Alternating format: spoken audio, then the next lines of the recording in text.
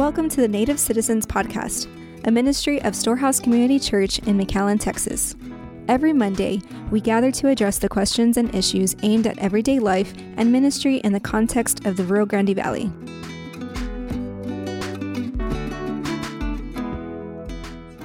Well, good morning, guys. Hope you all are doing well. Thanks for joining us on the Native Citizens Podcast. I am joined by LC, our Storehouse Kids director. Hello. And Mr. J, who oversees the safety of our church.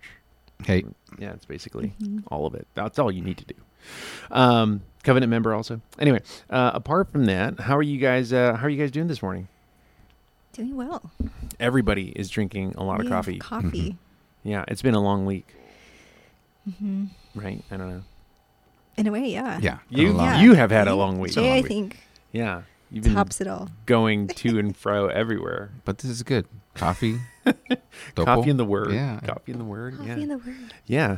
What about you, Elsie? How's your week going? It was a good week because I got better sleep and there was, more accountability with some of the ladies and, confessing and repenting and all that.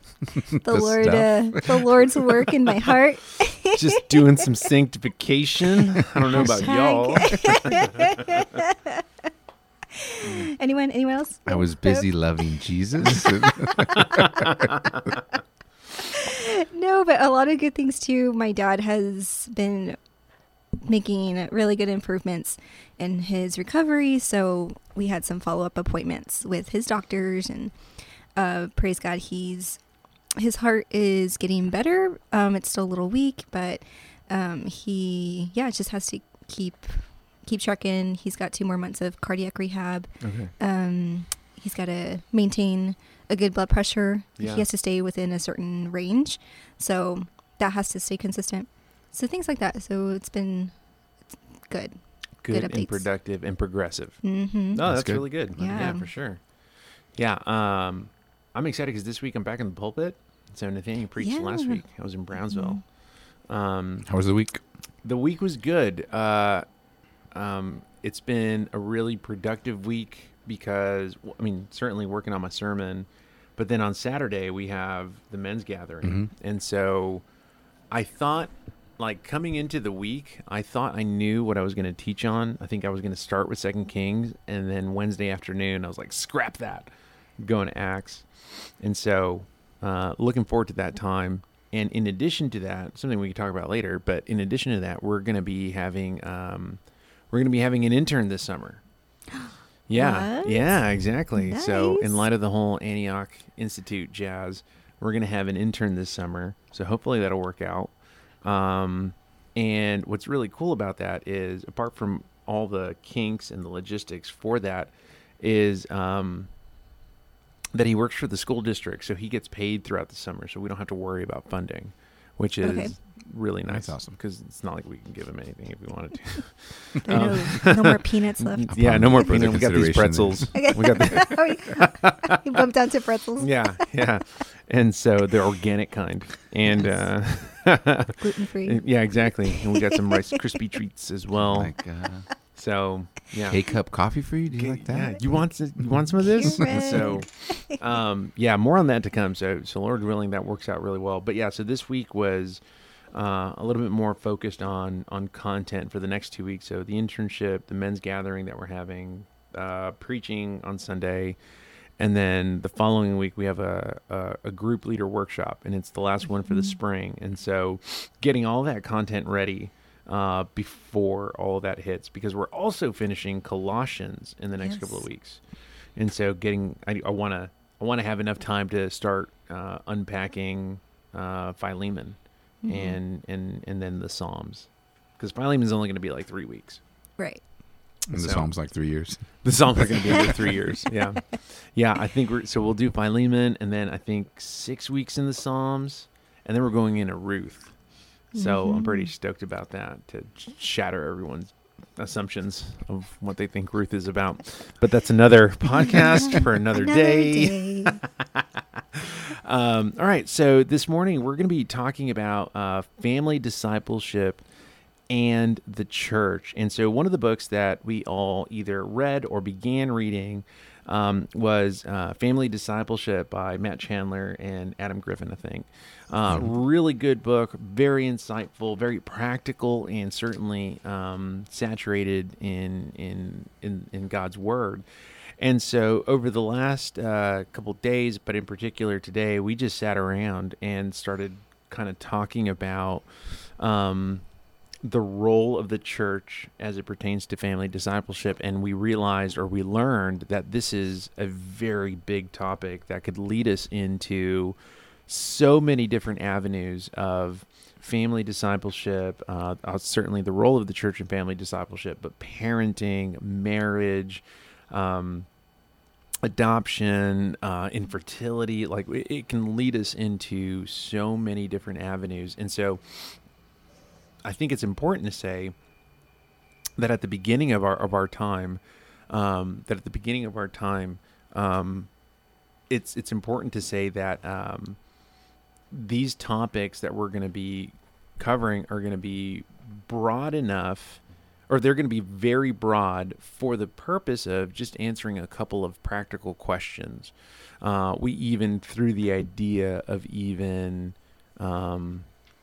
doing a series on this. And so, but anyway, the idea of this is that the topics are going to be fairly broad, and we're only going to address a couple of things. And so for our listeners who may feel like we left out some stuff, it's because we did. So intentionally.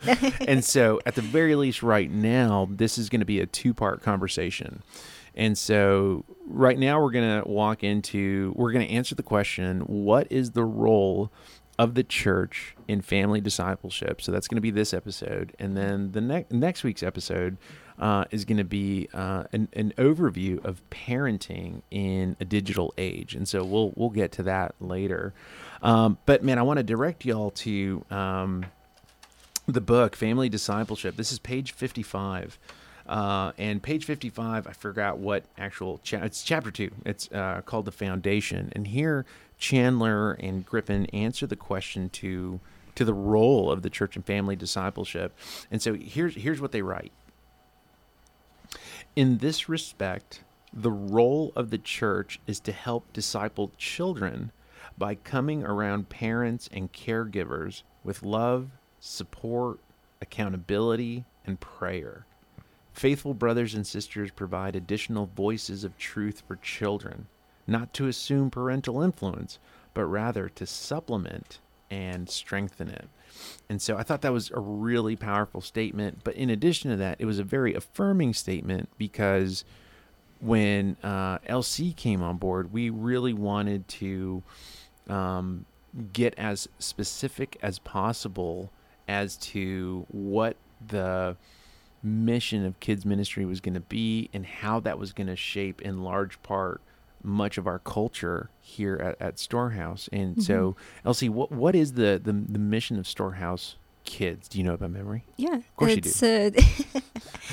The mission is to come alongside parents to disciple and develop their children for the glory of God. Right. Yeah. And so there is this priority, as you mentioned, to come alongside. So in other words, we are not going to be the primary disciple makers. No. It's parents that are doing that. And as Chandler and Griffin write, our role then is going to be to strengthen parents, to encourage them, to empower parents, to exhort them, something that we're going to talk about in a little bit. And so I think it's really important for us to have that clarity and make that distinction because of how family discipleship, not just kids ministry, but family discipleship in particular, can be looked at within the context of the church. And so in our conversation, we started talking about what family discipleship looks like in 2 contexts. And so we wanted to address what family discipleship looks like in the context of kids ministry and on Sunday in particular, and then what family discipleship looks like in the context of community. And specifically, we're looking at small group ministry. So for us, that's missional communities. Other churches title it something else.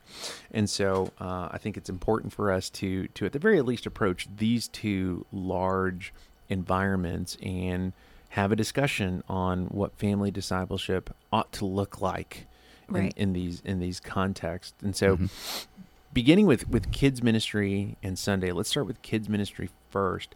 I think it is important to address what kids ministry is not. So why don't we start with y'all on that? Elsie, you take that lead, and then Jay speak into that. I think it's important to address what kids ministry is not. So what is kids ministry not? Yeah, it's I think we've said it before in other episodes too, but it's not babysitting while mom and dad or grandma, grandpa are in the main church service. It's not childcare to just let the kids do whatever they want. It's not a separate time that just because that they're away and from the rest of their family, it's not the only space that they're going to hear about Jesus or should hear about Jesus. And so definitely those come to mind. And those were the main things that we had to address of what children's ministry wasn't when we did the whole streamlining for kids ministry when we replanted Storehouse. Because that was a lot of the assumptions that even our volunteers had at that time still, like, oh, it's just childcare, or it was only a select few of volunteers that were like, no, we're gung-ho like to share the gospel with these kids, because my kids are also in the class, or they're in a different class, and so this is like our continuation. So there was a mixed there were mixed views about the ministry itself for those who were in the ministry, and ergo the people of the church too had mixed views of it. Speaking of that, Jay, what about you, particularly as a parent, but also serving in the context of the local church and being around church for quite a while? Like, what have you seen kind of be the main priority of kids ministry? The main priority that I saw growing up was incorrectly, maybe not incorrectly, maybe I think the intention was there, but I think, we spoke offline about how language matters and the culture matters, and it became a, for lack of a better word, a shooing away of the children while the adults learned about Jesus. And not that there wasn't valuable things being taught in those children's churches and those classes, or the intention was to do that, but it separated the family. It created a space where you thought, well, children learn over here and the adults learn over here, rather than folding them in together and supplementing what has been going on all week with an hour on Sunday. I think now, as like in our context in Storehouse, we have learned that the importance of scripturally bringing the kids and keeping them around the adults, because life is happening outside of Sunday. Life is happening 24 hours a day, 7 days a week with your children, and modeling those things and seeing those things modeled is important. Not to separate them, but to supplement and say, and you too, you guys are image bearers. You're tiny little humans that we're bringing along and learning about Jesus, and you're no less important. We're not trying to get rid of you. We may be doing something in children's ministry that's more your age, but it's in the context of the whole family and how we've changed around communion to include the kids. It's important that they see what it should look like for mom, dad, families to love the Lord with them, not separate from them, because how do you know if you don't see? How do you learn if you're not taught? And how do you learn if you're put to a side and said, hey, you need to go over here now while mom and daddy learn about Jesus? That's not what Scripture teaches us to do. So yeah, I think you said a lot of good things. I think in particular it is going back to what it isn't first. Elsie, you touched on that it's not babysitting. We're not doing childcare. Therefore, for instance, I want to get back to what Jay was saying, but particularly in the context of kids ministry, like your priority isn't to certify babysitters. Your priority is developing teachers. Yeah. And so broadly speaking, what is it that you're developing these individuals for? We're developing them to make sure that they can relay the gospel message to children at the different ages, from babies all the way to 5th grade. And so that equipping aspect of children's ministry was something, I think it took a bit of time to kind of like have the light bulb go off for myself, even that, oh wait, it's not about a program structure. It's not about getting solely about a program structure. It's not solely about, okay, you have to be background checked and all of that. Right. What we're really doing is still an overflow and continuation of how we're to disciple each other, period. And so the great joy that we now have in Christ is actually an overflow of the joy that we get to share with these kids. And so, so that has, in a sense, like evolved as we've continued together. And I say we because it hasn't just been me teaching. I haven't been the only one in this. It's been a team, and the team has, and the leadership team as well, that has been like a huge mind shift. And so the things that we've repented of to God and to each other, to break down those assumptions, those false gospels, or just lies from the enemy too, and laying down our insecurities, and how we lead or how we volunteer. That was just like such a wonderful undoing, to really just see the whole point of what the ministry was. And so it really, it was really great to have had that time to wrestle well with what we were going through, what the team needed, so that we could, again, be disciple others, and ergo disciple kids.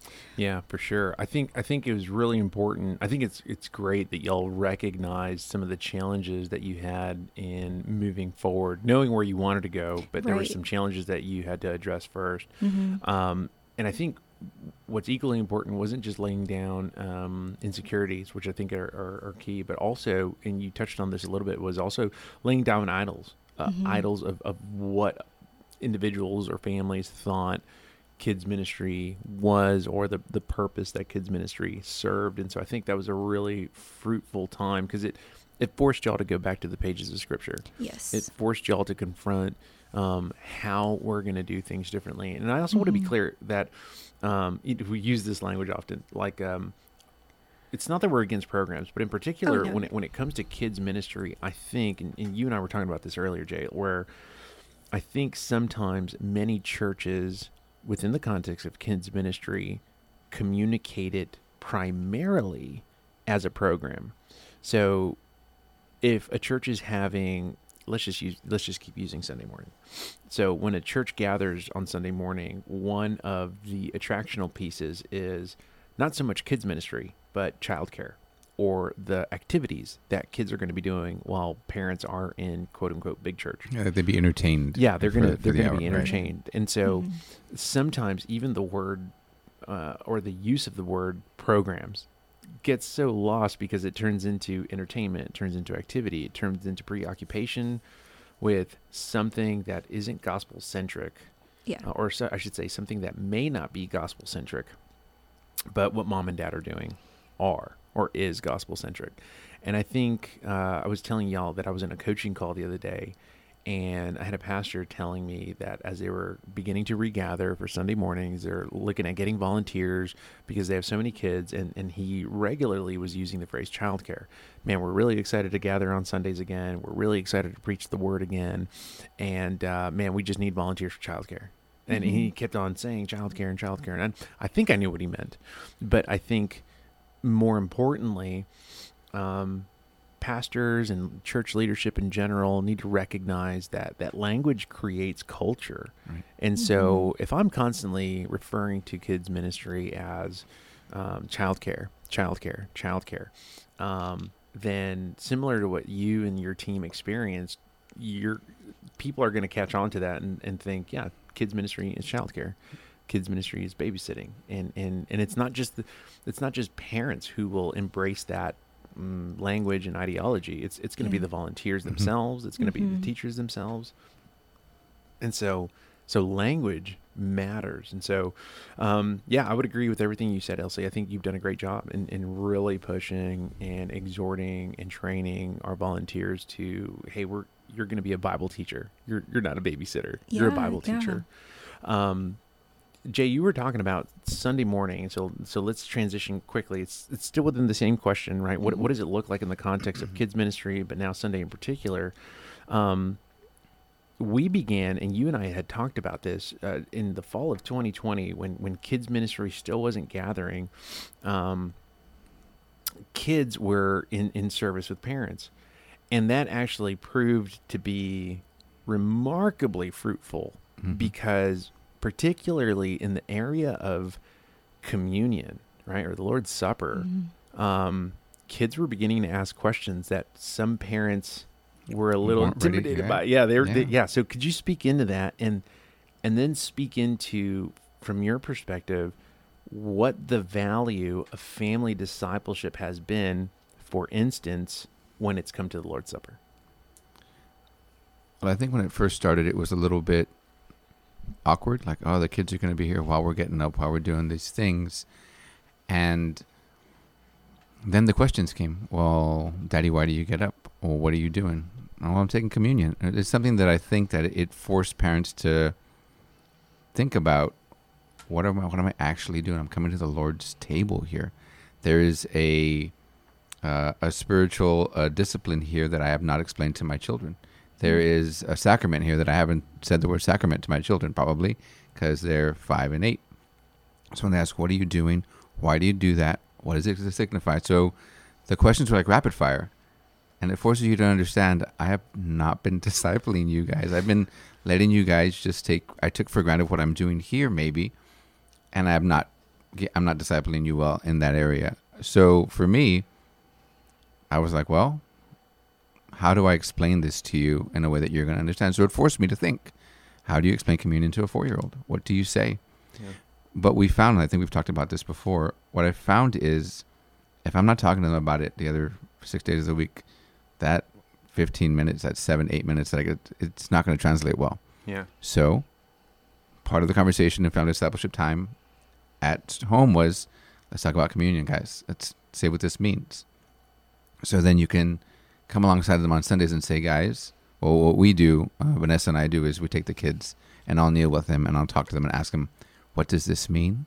We talk about repentance now, sin. It's given us, without getting too detailed, an opportunity to disciple them, because in our context as a church, we have given the parents an opportunity, like a great opportunity to talk to their kids about Jesus at church.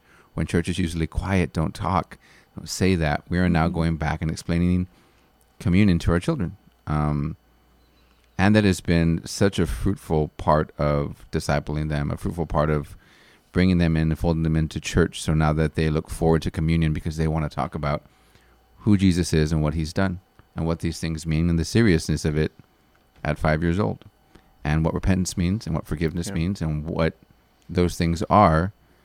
Where it used to be kids were at their program or up in their classes during communion, now we have an opportunity to disciple them, an extra one during church. So it's been great.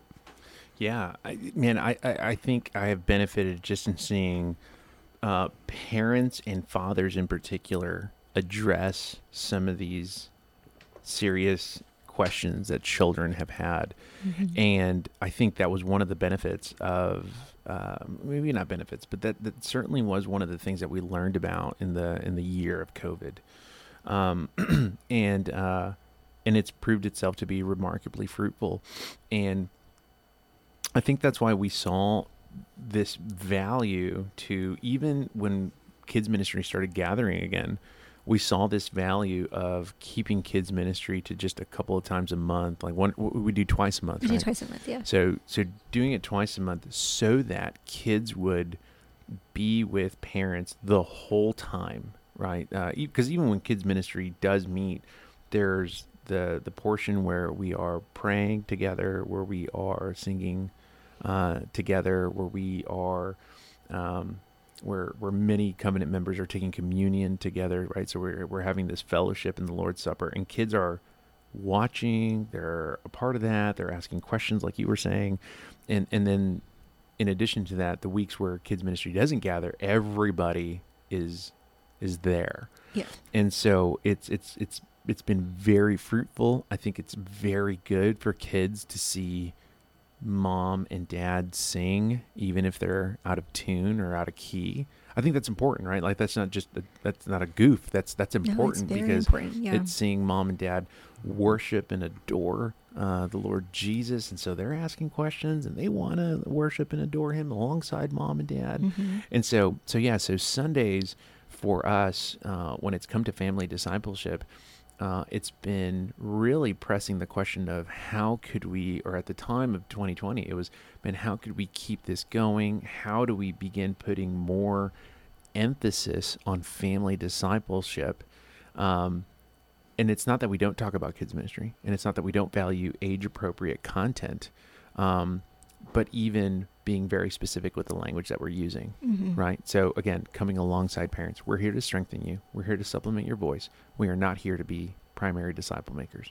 In addition to that, we want you to bring them to, I suppose, the main gathering, right? Because some parents are like, oh man, they're going to be squirrely, and they're going to, okay, well, yes, this is they your, are. yeah, they are. That's right. They are going to do that. You're still the parent, and we're going to keep going because we value this so much. And I think contextually, right? Like the Valley loves children because the Valley keeps having a lot of kids, right? And we have a lot of kids, and so man, I think in part it's something that we must take seriously because culturally, our family takes it seriously. So what better context to demonstrate how this ought to work than the context of the church? Hi, everyone. Thank you for tuning in to the Native Citizens. We hope you've been enjoying this first part of our conversation on family discipleship. Tune in next week for the second part of this conversation.